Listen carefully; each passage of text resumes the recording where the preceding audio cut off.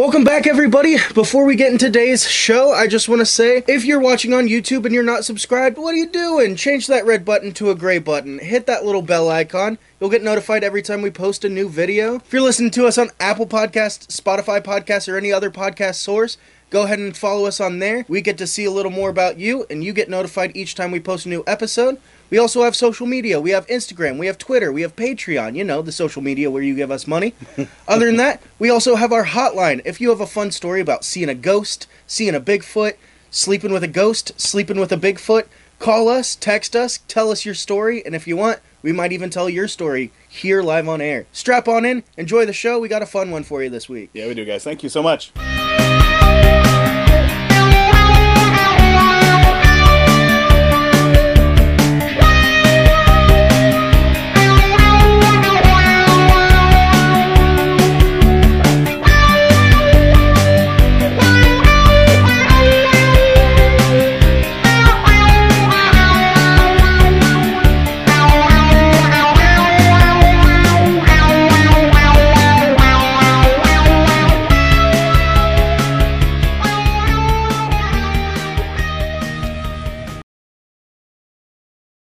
Hey everybody, welcome back to the AskCat Spirit Hour. We hope you're well. We're doing well. It's me, the Colonel, and my son Caleb. I missed that last week. I think I missed it the week before too, but we've got little name tags. So we hope you're well, having a good week. Caleb, how was your week? Good. Not a whole lot's happened since last episode. I think I don't exist on this plane of existence anymore because I've tried to see an apartment 4 times and it just won't happen. That's just apartment shopping, yeah. Well, if it's a shame we can't stay up here on the mothership, because if we could, it would probably be cheaper. They'd double our rent if we do that. Yeah, so. We'd have to sleep on the desk. Yeah. Plus, with the sign getting stolen, if you guys don't know, that's about 2 weeks ago our sign got stolen. It's back now. It is. It's just not the most safe spaceship to work on. Well, I'm glad everybody's doing well. We're talking about things, speaking of our sign getting stolen, we are talking about a theft today. As listeners at home might know, the Ford Explorers, the loyal Ford Explorers may know, we like to talk about a little bit of everything, and while UFOs and the CIA and conspiracies come up a lot, that doesn't mean that that's all that we would necessarily want to talk about. No. We want to talk about cults and bank jobs and all kinds of fun stuff too, and if you guys recall, we had an episode a couple months ago about Shergar the horse. Mm-hmm. Shergar was a racehorse that was stolen by the IRA, and some believe that Gaddafi maybe had him. So this is kind of a similar story-ish. Yeah. So we're talking about an English thing getting stolen and probably ending up in the Middle East. Today we're talking about the infamous DB5, the Aston Martin DB5 that James Bond drives. When you think of the Bond car, you think of we'll have it behind us here, but you think of the small silver car with all the gizmos on it. That's the car we're talking about. That's the literal car we're talking about today. Mm-hmm. And that's because that car was stolen in 1997 and hasn't been seen since. And it's one of the most valuable and arguably probably the most important movie car next to the Batmobile ever made. You know, let's think about that. What we got? Probably Batmobile, the Echo One, yeah, the Ghostbusters truck, I'd say one of the Jurassic Park vehicles, probably. But the rest of those, certain movie cars, you see them and you just recognize them. And that's definitely one of them. It's like Herbie the Beetle. Yeah. Kit from Knight Rider. Yeah, it's just such an influential vehicle. And this was the actual screen-used car as well. And, it had gizmos and stuff installed on it. So it was about as unique of a DB5 as you could find.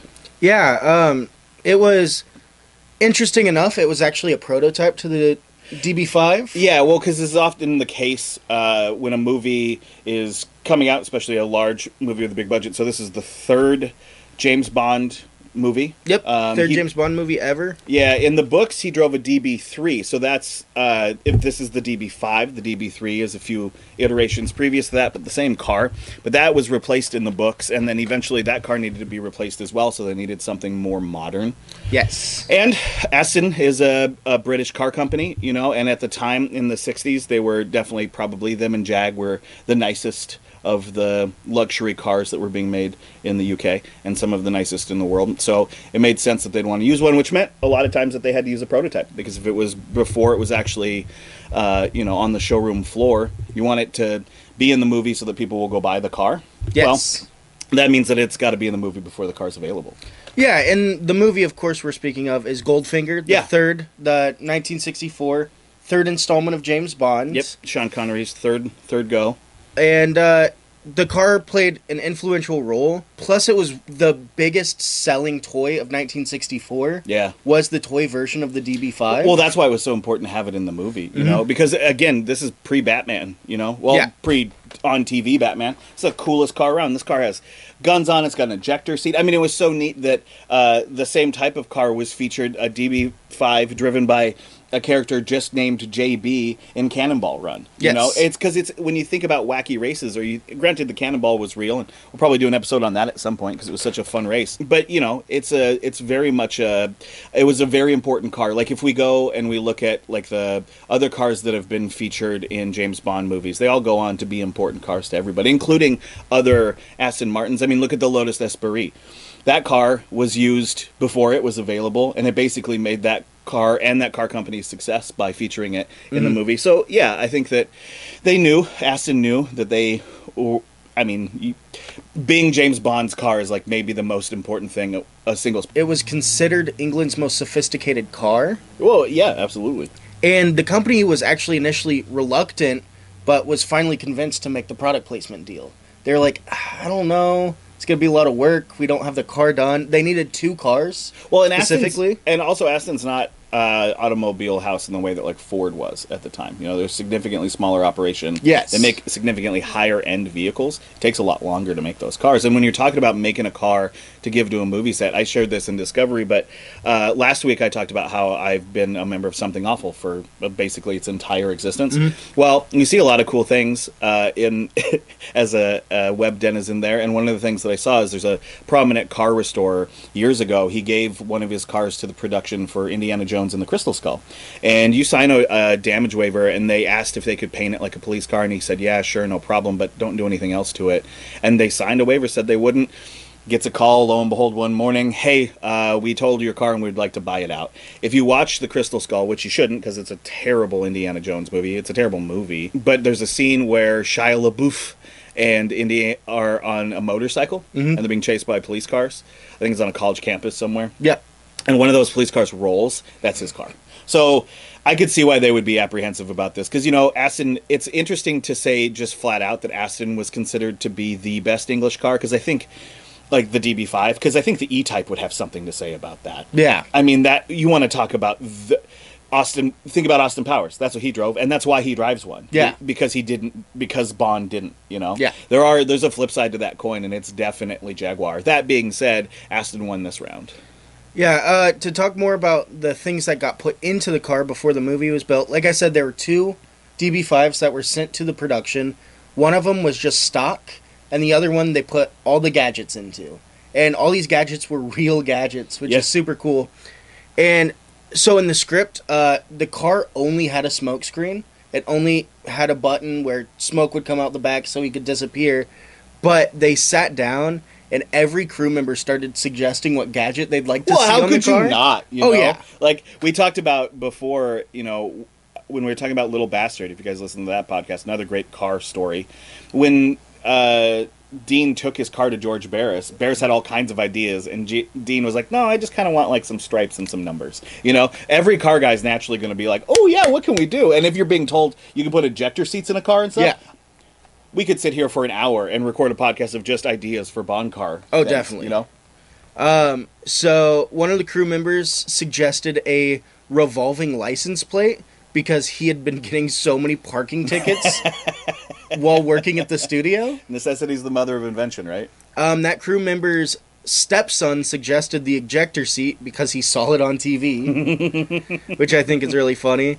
It's a good person to listen to, too. Like, if you were doing something like that, I would turn to kids. I'd be like, what's up, fellow kids? What would you like to see in a car? What's exciting to you? Yeah. Listen to me saying that. I couldn't even do it. I sound like such a fucking square.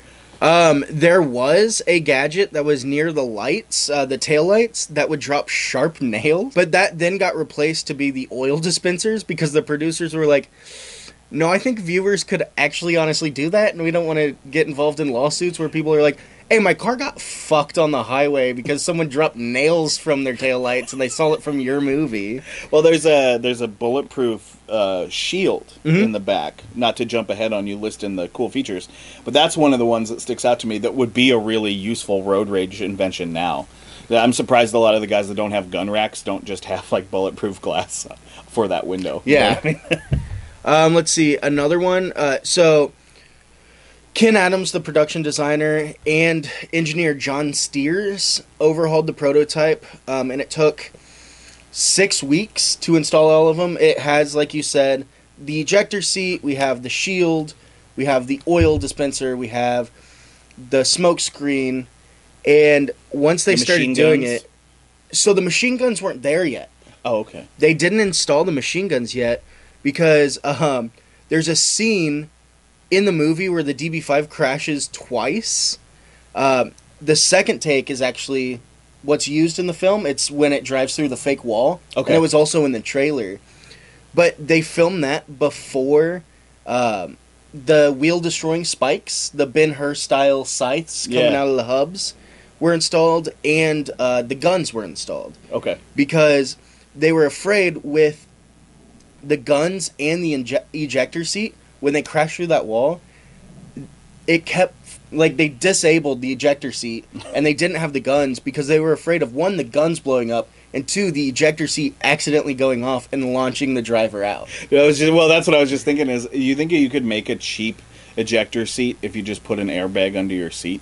Because we've all seen videos of it, but I've also been a dumbass at a auto shop with friends, and I've sat on an electric airbag before and had it turned on, like, while I was sitting on it. And it blows you in the air quite a distance. Yeah. You know, I mean, it feels that way. I'm sure it's not really all that far.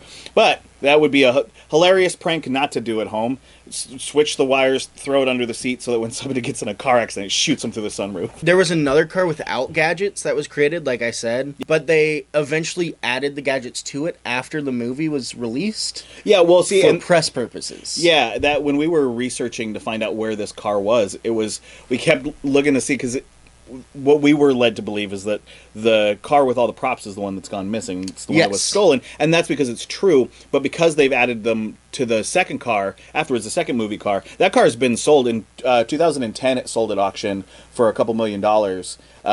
And I was reading the description. It was like, oh, this is the screen used car with all the gizmos, and I was like, no, it isn't. That car's missing. This is like and it's not. It's so there's a chassis number to go by. Yes. Would you like to tell them the chassis number? It's DP/216-1. This one was 216/2. Yes. So it's the second chassis body. So that's the way you can tell. It happened with Quentin Tarantino's car when it got stolen. The one from Pulp Fiction. Mm-hmm. They had to do a VIN inspection to find it because they had swapped. The people who had stolen it at a chop shop had switched the VINs, which is a really common and easy thing to do. Like the dash VIN, that little metal plaque that's up there. Yeah. That's why you just take it off the engine.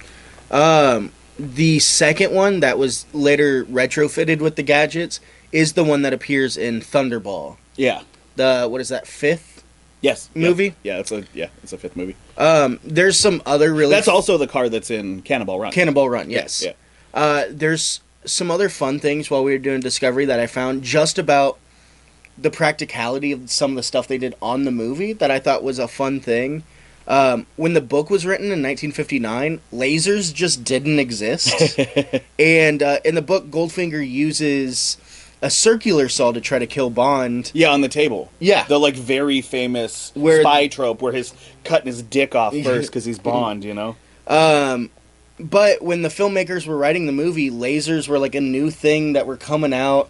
And put one on a shark and cut his dick off with the other one, and we're going laser crazy. They're like, we need this movie to feel fresher. And so they replaced the circular saw with a laser. And they also had it be Goldfinger's weapon of choice. And he actually... Ken Adams got two Harvard scientists to help him design not only the laser table, but also the water reactor in Mr. No. Oh, interesting. And he's like, I want it to be something real. And the laser beam itself was an optical effect added in post-production, but the flame that cuts through the table as they're going through was a guy behind the table with a... with a torch? Torch. Just cutting the table in half. What a crappy... there's a lot of dangerous stunts, but that one had to have a short line of guys that were fine, I'll do it, I guess. How much does it pay? Yeah, it's a technician, Burt Luxford. He was heating the metal with a blowtorch from underneath the table. All right, for this next shot, Bert, get under the table. Here's your dick torch. Stuntman, get in here. And then to go with other vehicles in the movie as well, before we talk about the great heist that was pulled off. Yeah. We have Goldfinger's Lockheed Jetstar plane. Yeah. So on the right side, or on the left side of the plane, it's gold, like we see in the movie. But on the right side of the plane, it's painted to be the presidential plane that crashes at the end of the movie. Oh, that's fantastic. They just had one plane. Yeah. And one half of it was gold, and the other half was painted to be a presidential plane, so they didn't have to buy two planes. You know, I feel like there's an entire romantic era of Hollywood that'll never return because it's all guys like Corridor Digital in their basements doing it in Unreal Engine or whatever. Because that's so clever, man. How fun is that? You know, like, we don't have the money for two planes. Nowadays it'd be like, well, I'll just reskin the model and we'll, you know, do another render. But they were like, well, it's got to be both planes. So I think that's great. Ford actually donated a bunch of cars to the movie in hopes to get a good deal, like a product placement deal. They provided the Mustang that Tilly Matterson drives. Yeah. A Ford County Squire station wagon that transports Bond from the airport to the stud ranch. Was definitely going to be Bond's car. Could you imagine him laying down oil and just like a wood paneled family truck Studebaker, like family wagon. A Ford Thunderbird was driven by Felix Leader. Yeah, later. And a Lincoln Continental is the car that Oddjob kills Solo with. Yeah, also that era, the 62 to 64 Lincoln Continental is also the car JFK got shot in, is one of the few factory convertible four-doors, and that's because it has suicide doors, which means that the back doors open up backwards. Incredible car for screen presence. It's also the car that Morpheus is in The Matrix when he picks up Neo. That's a Lincoln Continental. It's just like the most perfect there in Men in Black. It's like the most. We were talking about, the a couple weeks ago we talked about Project Blue Book and the UFOs in Texas. Those guys probably drove Lincoln Continentals. Like the all black Continental was a government car to the max, and it's like the most mysterious looking car. Oh yeah, yeah. They're also just so fucking cool looking. Another really cool car in the movie is the yellow Rolls Royce that Goldfinger has with the license plate AU1. AU, of course, being the chemical name for gold. Yeah, yeah. It'd be funnier if it was UU1. And then Goldfinger, UU1. There's also I guess we'll just wait for that to finish. Well, fine. You guys think that's a fire truck? It's not. That's what space elephants sound like. You get used to it. But it's weird. They're like the hyperspace whales from Rebels. Or was that Clone Wars? That was Rebels. Okay. As you were. And then the Lincoln Continental actually got destroyed, and they took the engine out of it, crushed it, and then cut the crushed car in half because they had to put it in a Ford Falcon Ranchero. And the Lincoln Continental is so heavy of a car that it could only support half of the crushed car. Oh, that's minus funny. the engine in a Ranchero. Well, but bear in mind, a Ranchero, for those listening at home, a Ranchero, or probably at work, let's be honest, a Ranchero is basically an El Camino, if you don't know. So know, it's a Ute. It's a truck in the front, it's a mullet. It's a party in the back, car in the front. Dude, I'm fucking this all up. It's a tiny truck that looks like a car. Everybody knows what a fucking El Camino is. Everybody knows. A buddy of mine used to have the Volkswagen version, which they only made for like 2 years, and it's a Golf, except it has a truck bed. Oh, it's amazing. It's the coolest little... We used to go to drive-in movies like that. That's the sickest thing to go to drive-in movies. Throw 2 banana chairs in the bed. Yeah. Oh, dude, it's amazing. Drinking beers, and you have not enjoyed a movie. You might go to a movie that's got like big plush seating and shit. You've never lived until you've watched a movie in a banana chair. I almost bought a Dodge Rampage, which was Dodge's version. Yep. Except I went to go look at it. Well, technically, that's Dodge's version of the Subaru Brat. Yeah. But the whole floor of the car was gone. Yeah, well... It was rusted out and just pushed through. Yeah. I was like, I don't think I want to buy that. Well, it's what happens when you live in the future. But yeah, so now that we know a little bit about the car... Yeah. And like I said, it's got the machine guns, the tire shredders, the smoke screen, the water and oil sprayers, the ejector seat. It's kind of hard for it to go missing. It was a special color It was charcoal silver, Yeah. and it had the wire wheels and a sunroof that set it apart from like stock models. Absolutely. On top of the guns Yeah. and stuff, but the license plate, yeah, Super, super recognizable car. Like, this is beyond the chassis number being very recognizable, being the fact that it's a 1. Pardon me. It's you'd have to go to great lengths not to recognize this car when you Absolutely. saw it. And it's so easy to tell that it's that car. And we only bring all that up because it's about to get stolen, and because it's about to get stolen, we want to explain that it doesn't make a lot of sense. Sorry, the autofocus is fucking up. We say all that because it's about to get stolen, and when something gets stolen, you go looking for it. And the fact that it hasn't been found yet is odd because, it's such an incredibly recognizable vehicle. It means that there's an intentionality to it. yeah. So after the movie, the DB5 changes hands quite a bit. Yeah. So car collector Richard DeLose bought it from Aston Martin for $12,000, and he held on to it until 1986. So we're talking 1966/7 to 1986. Then it goes to oh man, I'm gonna fuck up his name again. Just try it. Puglisi? Yeah. Okay.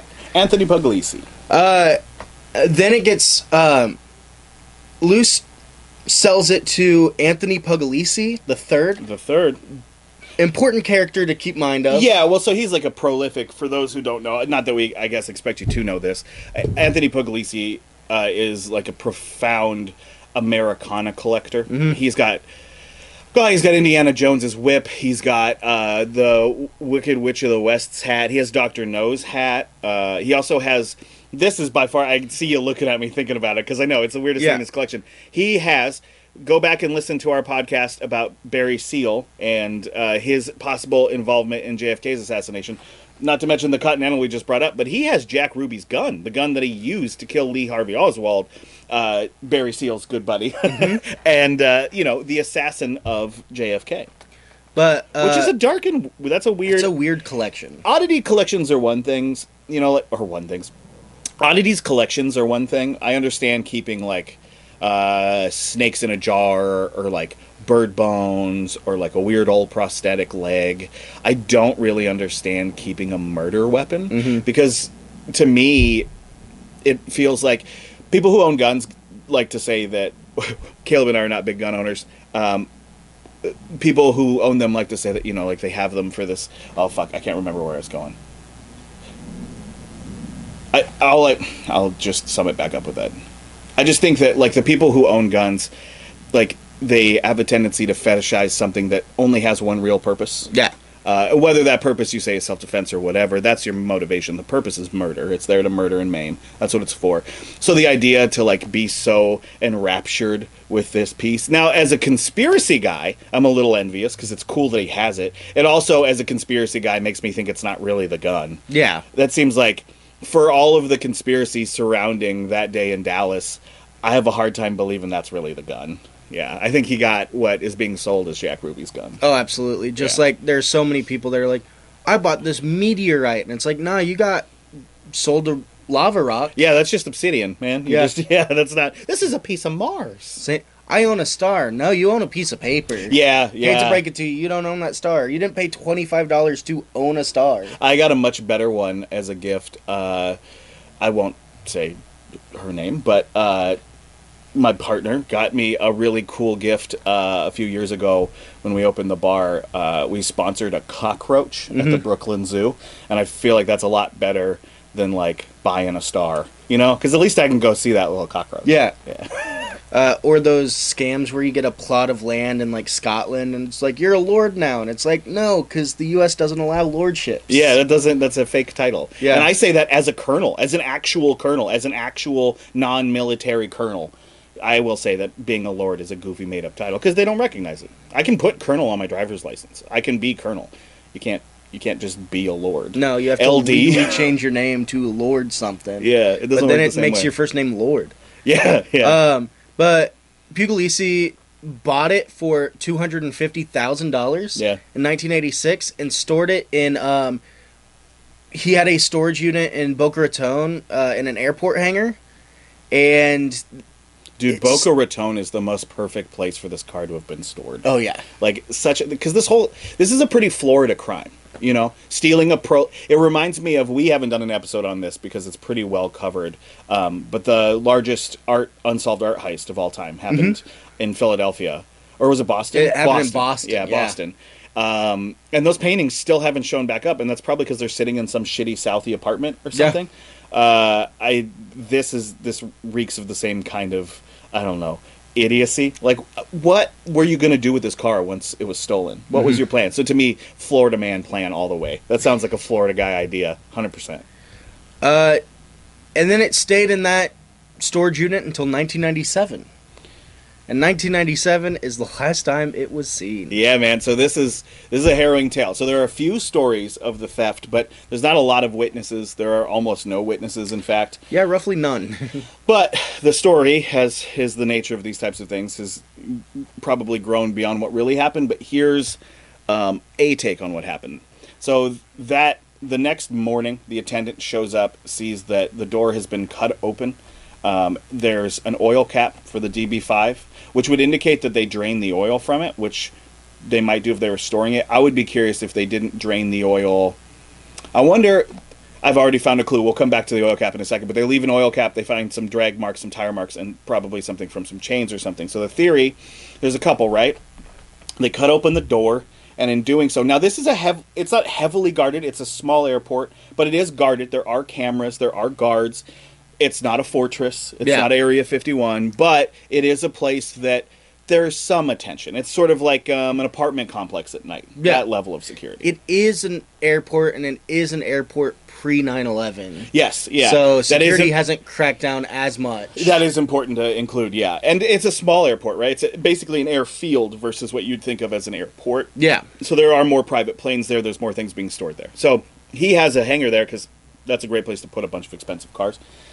So they show up, car's gone, and it's postulated that they either put it on a truck and drove it out of there, but because nobody saw a truck, the much more exciting theory is that they put it on a cargo plane, like Grand Theft Auto, and Trevor Phillips just flew it the fuck out of there, which is, I guess, possible, but what immediately comes to mind to me there is, wouldn't the tower know?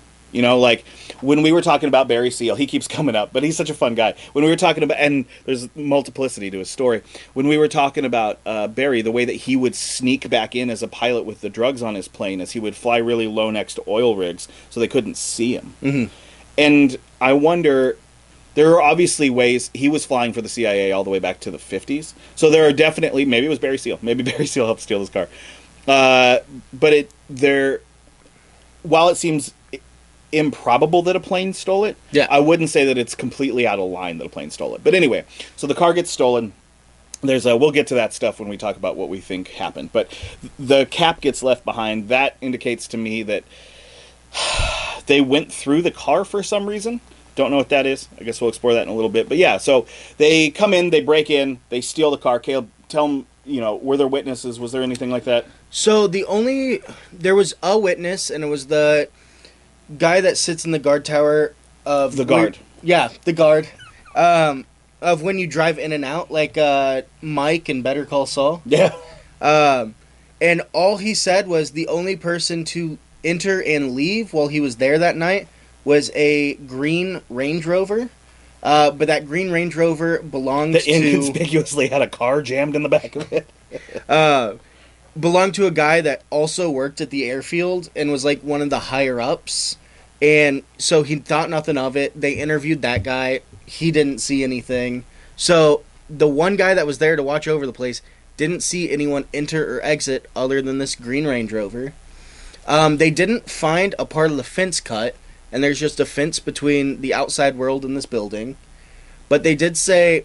But they cut a hole in the door. Yes, they cut a hole in the door that lifts up on the side of the hangar. And the big pitfall with that is investigators have gone to find out that's pretty thin sheet metal. Yeah, you could go through that with tin snips. Yeah, you could do it. It's basically just corrugated metal. They did it with like a torch. Same thing in the movie with cutting the table. Yeah. They were able to just cut a hole in the torch. The weird thing that sparks interest is they didn't set off an alarm. There was an alarm in the hangar, and they didn't set it off. Yeah, and I don't know how you wouldn't, because it screams smash and grab, right? Yeah. You know, like if you're going to cut open the door, how are you not setting off an alarm? They cut off a padlock with some bolt cutters. The car was in like this metal cage. You can find pictures of it online. I was only able to find them like once, but it is in kind of this little metal cage. They cut the padlock of that off, opened up the cage, supposedly put chains on the axles, and dragged it while it was in park still, which that could have done some serious damage. Yes and no. Here's what I'll say, is that's in all likelihood, the car wouldn't like it, but the nice thing about the relationship between rubber tires and asphalt is that the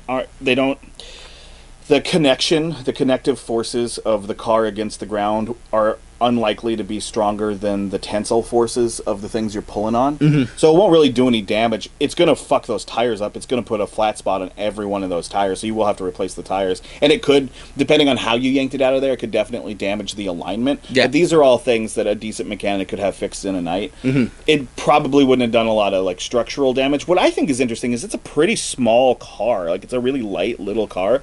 It just seems like it would have been worth their while to just throw a jack under it and put wheel stands under it and yank it out that way. Yeah. Yeah. I mean, I've had to move more than one. I'm guilty of having, more than one project car, and sometimes you have to move a non-running car to get to another car you want to work on, and in order to do that, you put it on little wheel stands, and you would be amazed. One person can push a car around when it's on those wheel stands. Yeah. Yeah.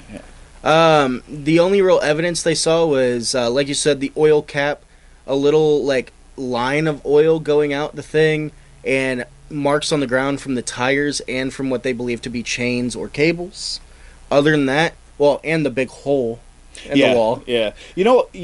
So to go back to the oil cap thing now, there's like two ways that could be on the ground. It could be there because somebody else did it or because they did it. The thieves did it. Yeah. And if the thieves remove that cap, so when you store a vehicle, you want to drain all its fluids. Mm-hmm.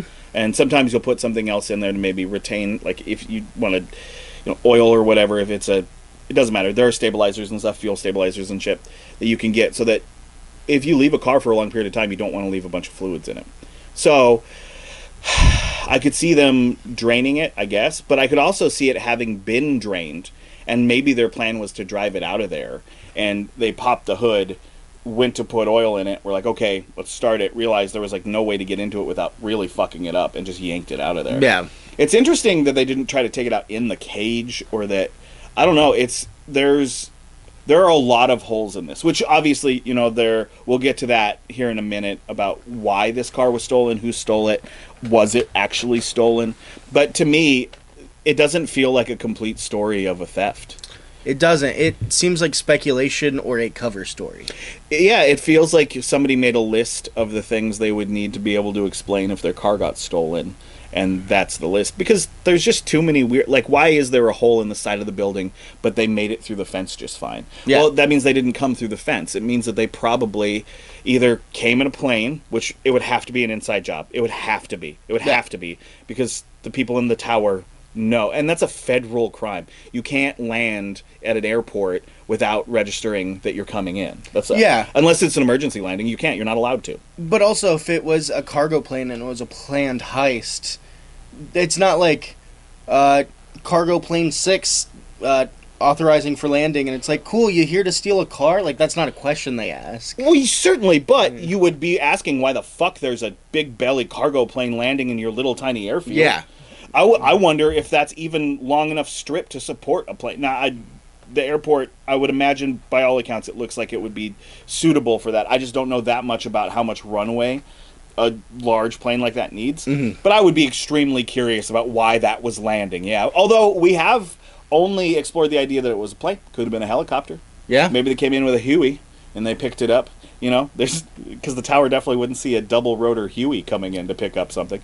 No, it just makes me wonder, or the Hueys are the little ones. What's the big double rotored one called? Oh, I don't even remember.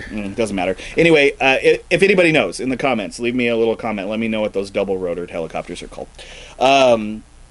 Yeah, so I don't know. I have a hard time believing the car got out of there, because if it did and it was in a truck, which is the biggest claim is that it was on a flatbed or like in a box truck, right? Yeah. Where was the box truck? Yeah. And did it leave the tower, or did it leave when the guard wasn't there? Did they pay off the guard? Like, it seems very easy for a fraudulent situation because it doesn't seem like there's a lot of protection there.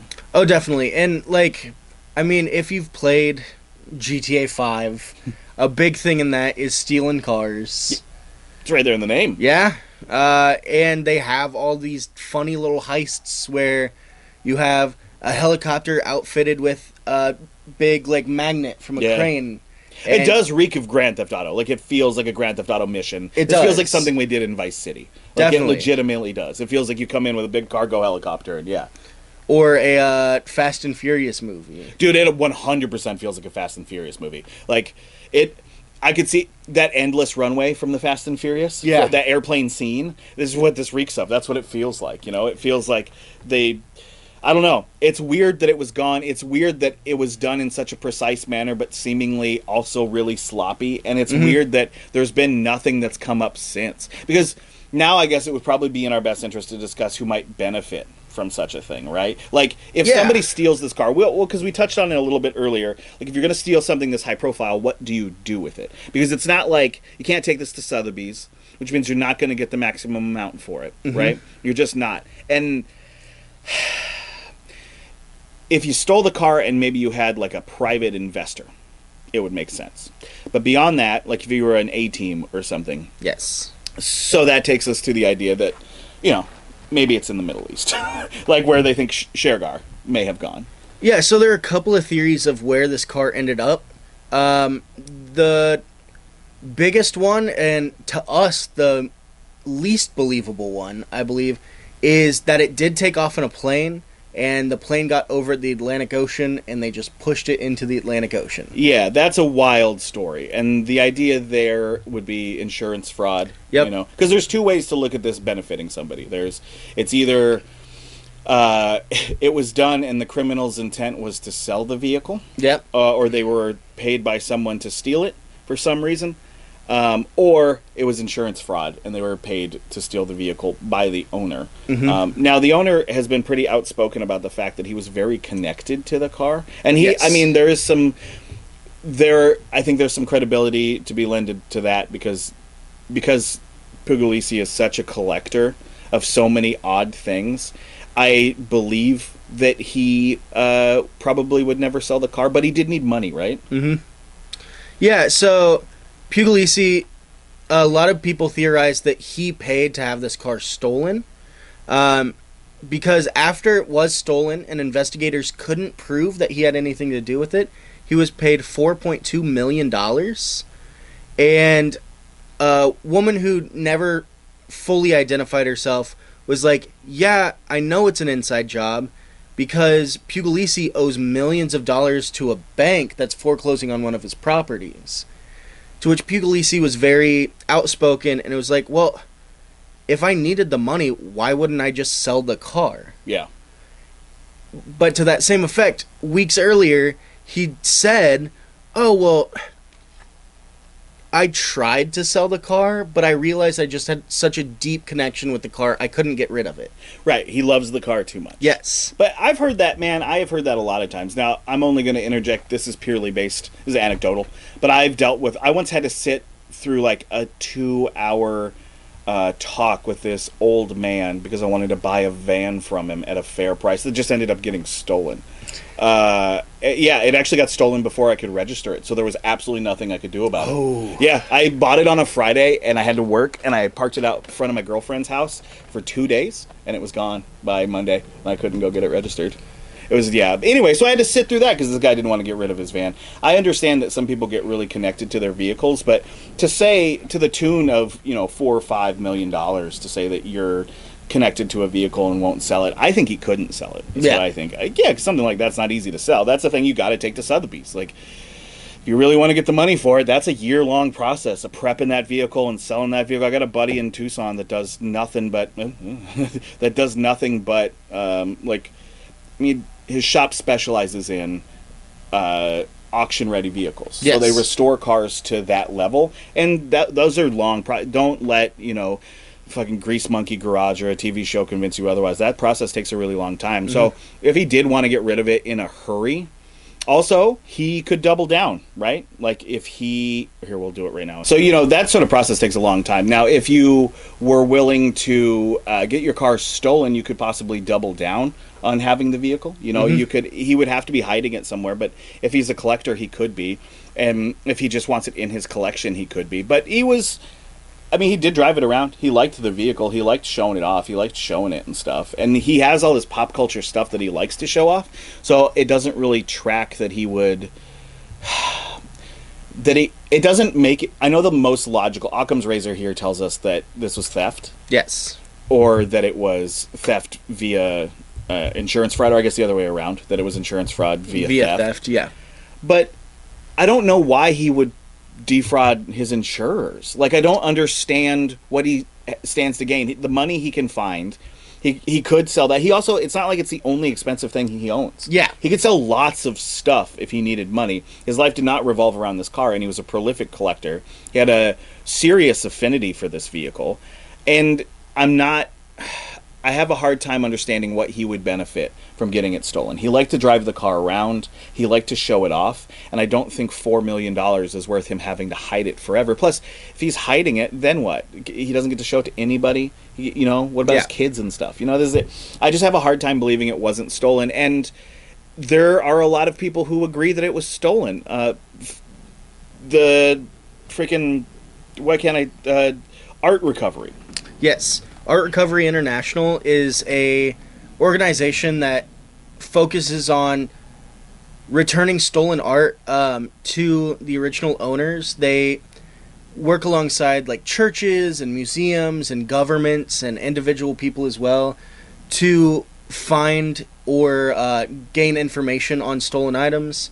You can check out their website. They have a whole thing if you have any information about the largest art heist in history in Boston. They are looking for those paintings.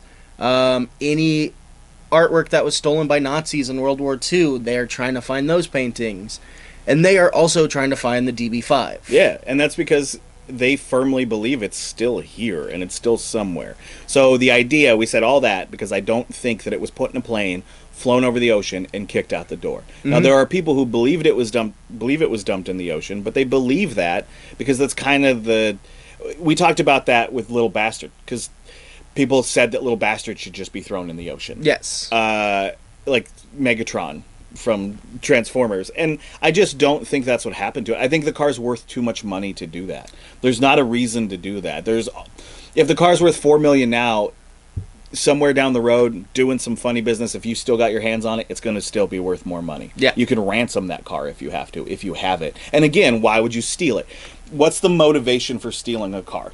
So traditionally, you steal a car, you do it to make a little money, right? You take it to a chop shop. This is where all of this is... Woo! We're about to get super demonetized because I'm going to explain how to do a crime. So when you steal a car, what you want to do with it is you take it either to a chop shop or a local reseller. They'll either take parts from it or they'll take the whole car off your hands. No questions asked. Lots of junkyards do it. Lots of shops do it. It's just how it works. So that's why lots of Honda Civics and F-150s and shit get stolen, because what they do is they part them out, and those are the most common cars around. So when you bring yours in for a change, there's a chance you have stolen parts on your car. If they're OEM parts anyway. So there's only kind of one logical path when you steal a car. Now, you can steal it to joyride, but you're not a criminal. And you are not putting a team together to break into this locker. Oh, okay, computer. You're not putting a team together to break into an airport to joyride. Yes. That's not what they were doing. Despite the fact that it might have been the most perfect car to joyride with, went 150 miles an hour, and it had machine guns on it. But it wasn't the only high-profile car in the hangar. No, and that's the wild thing, is it is the only car that was stolen, though. Yes. One of the other cars that were in that hangar was a Roadster that was owned by Amelia Earhart. Yeah, so it doesn't make any sense that this is the only car that was stolen. It doesn't make it, like, it feels very targeted. It feels like, I think he brokered a deal with somebody to sell him the car, but did it under the guise of it being stolen, and probably got to sell it to him cheaper. He probably had somebody in the Middle East say, I want that car, And he went, well, but it's my car. And he went, I'll give you this much money, and I'll bring in a team so you can get it stolen, and you can double down on it, and you can double dip. That's the only way I could possibly see him advocating this car getting stolen. Yeah. And that even, I feel like, is a little bit of a stretch, because he enjoyed the car and he had the money, so it doesn't make a ton of sense. Now, the guys at the Art Recovery Institute do believe that it's in the Middle East. They have a firm belief that it's there, and why don't you talk about that? Yeah, so they believe that it's in the Middle East, and the case kind of went cold until 2018, where they actually got a tip that it was in the Middle East. Yep. So they have a monetary reward. If someone can help them find the car, they'll give you money. They haven't exactly said how much it is. They just have said it's in 6 figures. Yep. And they theorize that it's somewhere in the Middle East, just in a showroom. And that's what Puglisi also believes. He says that someone put a price on his car, and it's hidden away somewhere in a private viewing room or a giant estate. And he believes the motivation for theft was for their own personal titillation. I honestly agree with him. I do. I think the guy's right. I think somebody stole that car to get their rocks off. I think it's the James Bond car. There's a fucking Lego set of this car. Yeah. You know, like, it is the most ubiquitous movie car around. It makes a lot of sense, at the very least the first. And it makes a lot of sense that, you know, we joke so much about like the Saudis using their money to buy the most silly ass shit. Yeah. Or like Muammar Gaddafi buying Shergar or paying people to steal Shergar. You know, like this idea that there are stolen artworks, stolen vehicles, stolen things in these like palaces has been proven true. We found that out when Saddam's palaces got all broken up. All kinds of supercars and shit were found, and a lot of them were not paid for, or were not registered, or were stolen. That shit happens. I mean, go to your average police seizure auction. They're gonna have all kinds of cars and weird shit that the drug dealers that they get to take all that stuff from had. So I don't think that it's totally unrealistic that somebody put a hit out on his car. Yeah. Chris Marianello, he is the founder and CEO of Art Recovery International. He's the boss man around there. He is.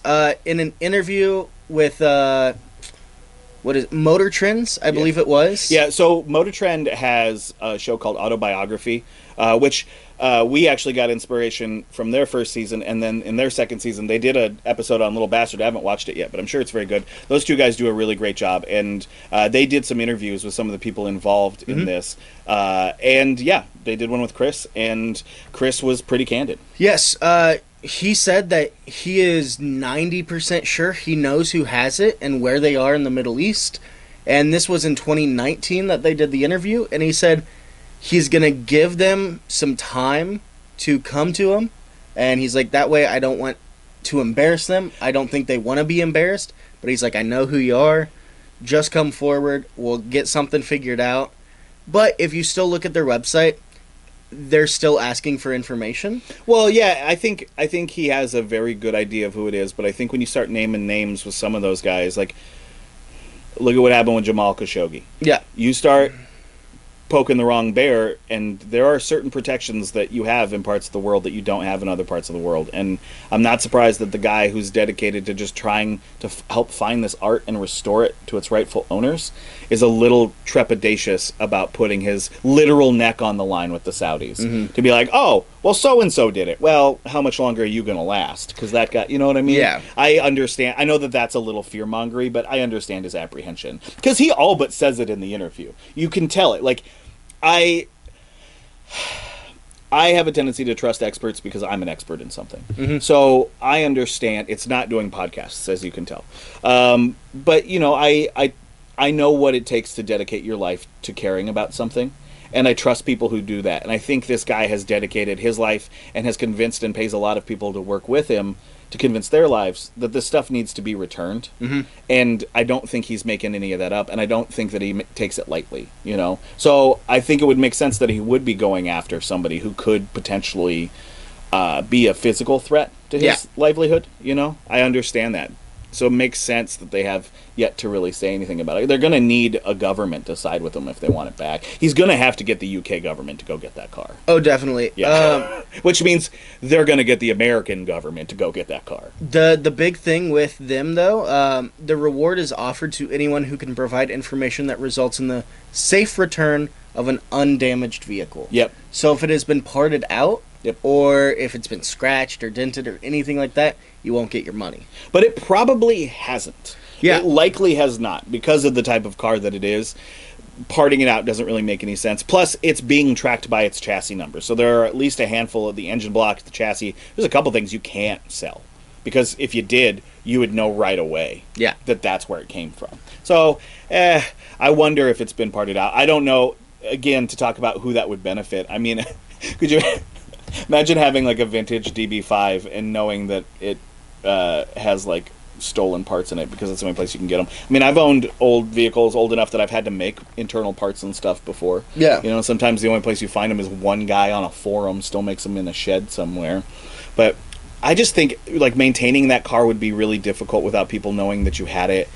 Having it in almost any sense would be difficult without people knowing. So it's got to just be sitting under a bubble in a room somewhere. My godfather, he's got a buddy that collects Shelby Cobras, and he has a couple original ones, like real AC Cobras, and he keeps them under these these plastic bubbles.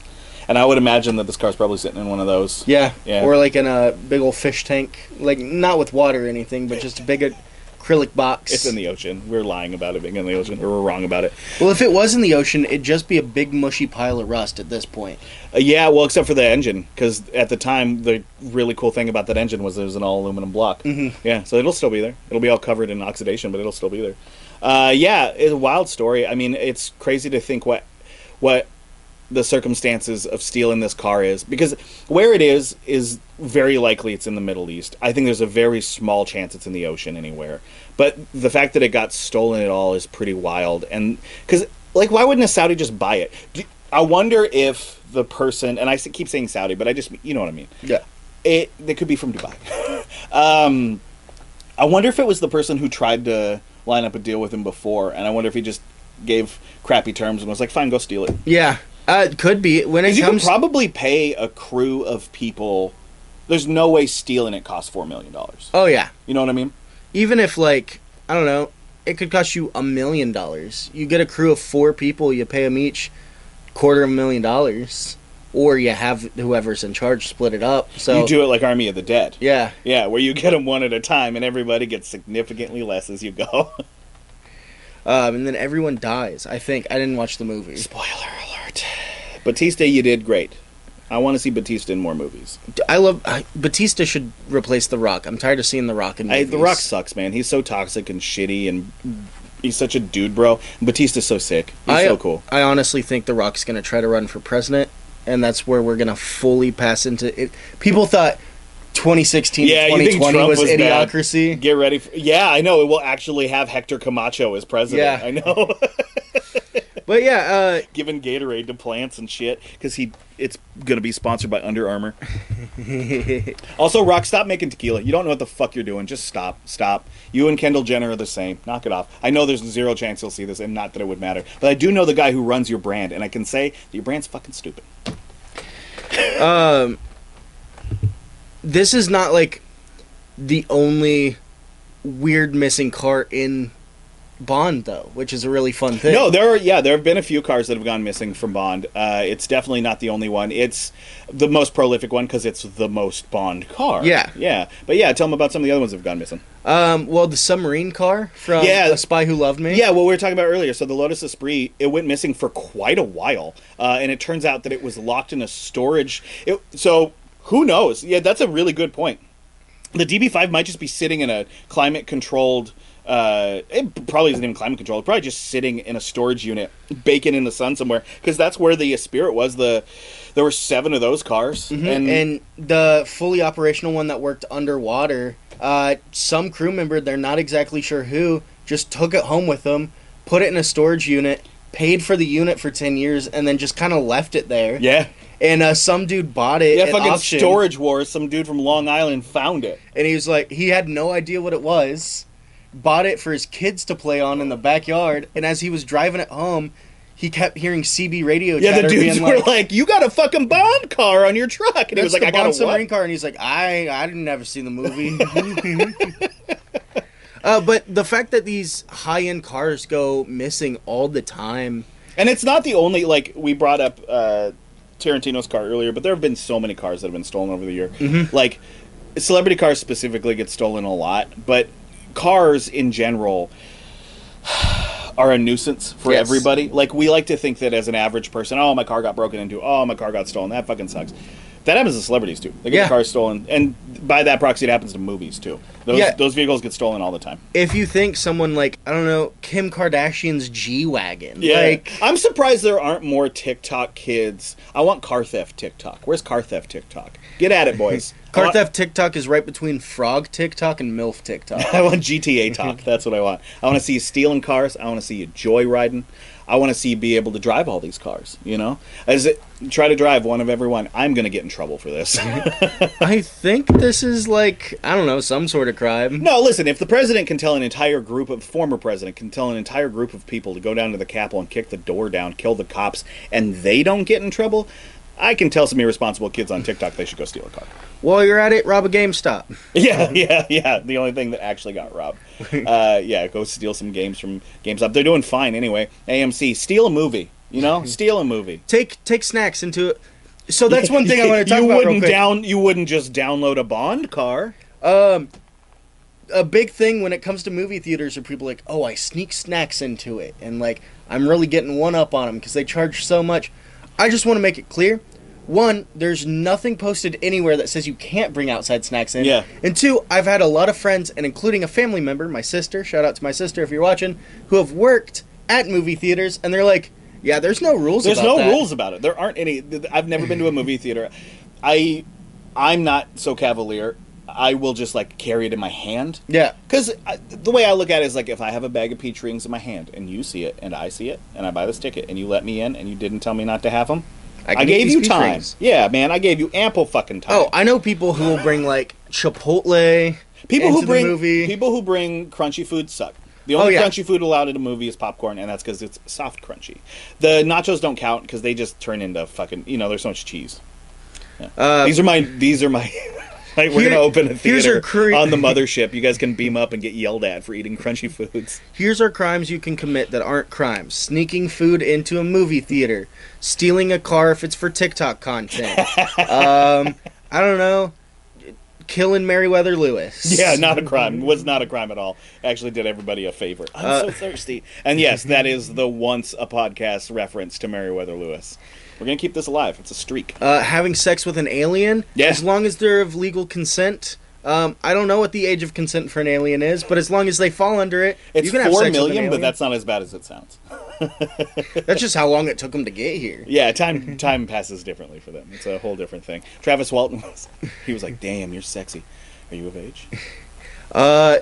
Smuggling drugs into the country, as long as you're doing it for two separate government entities and they don't know about each other. Yeah, that is not a crime. Not a crime. Yeah, you can absolutely commit murder if you're killing, or you think you're killing a Sasquatch. That's entirely allowed. At least in Washington, we learned that.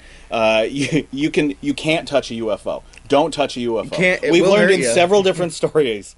Don't touch a UFO. If you see one, just hesitate not to. Something that you wouldn't think is a crime, but actually technically is getting abducted by aliens, because then they're going to think that you got murdered in the woods. Yeah, man, poor Travis Walton. If you guys haven't listened to that story, go listen to it. The guy thought he fucked an alien, but also his entire forestry crew got arrested with him because he was in the woods, and they thought when he got abducted by aliens that they killed him. And they were all in jail being like, we didn't kill him. And then he showed up all alien fucked and was like, hey guys, I had a good time. And they were like, thank God we're out of jail now. Anyway, you had a good time. We had a terrible time. My mom thinks I'm a murderer now.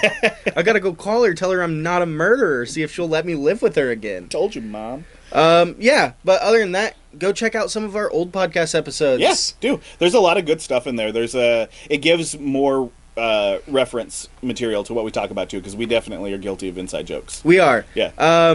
Go check out the whole docket. Once again, once we hit 69 subscribers on YouTube, We're very close. We're very close. We're gonna give away this signed, sealed copy of Rush Hour. Original. You can see.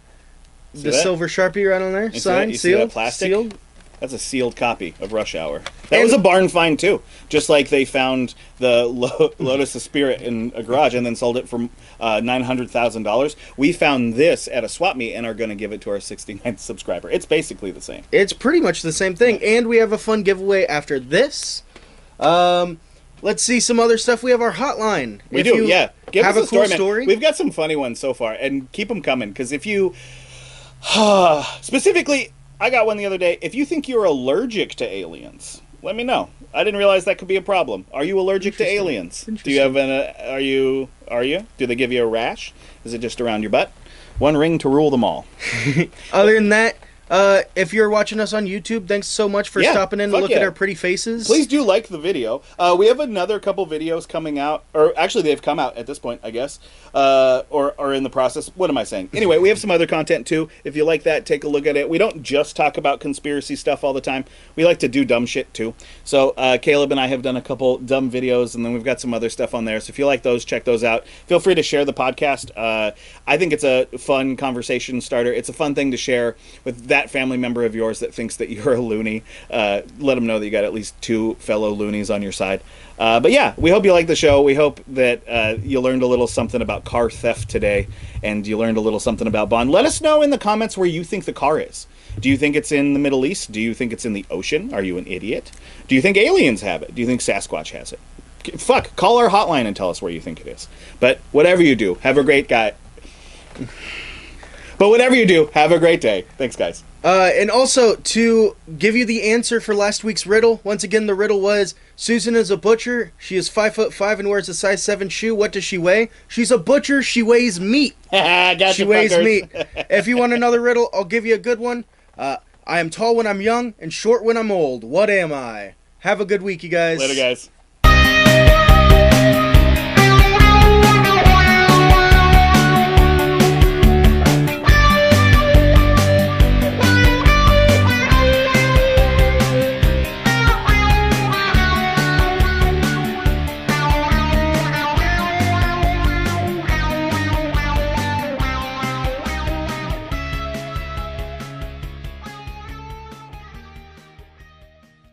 The fart box. We all have pink eye.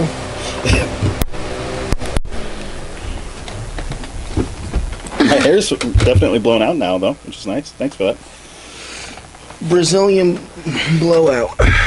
Brazilian blowjob.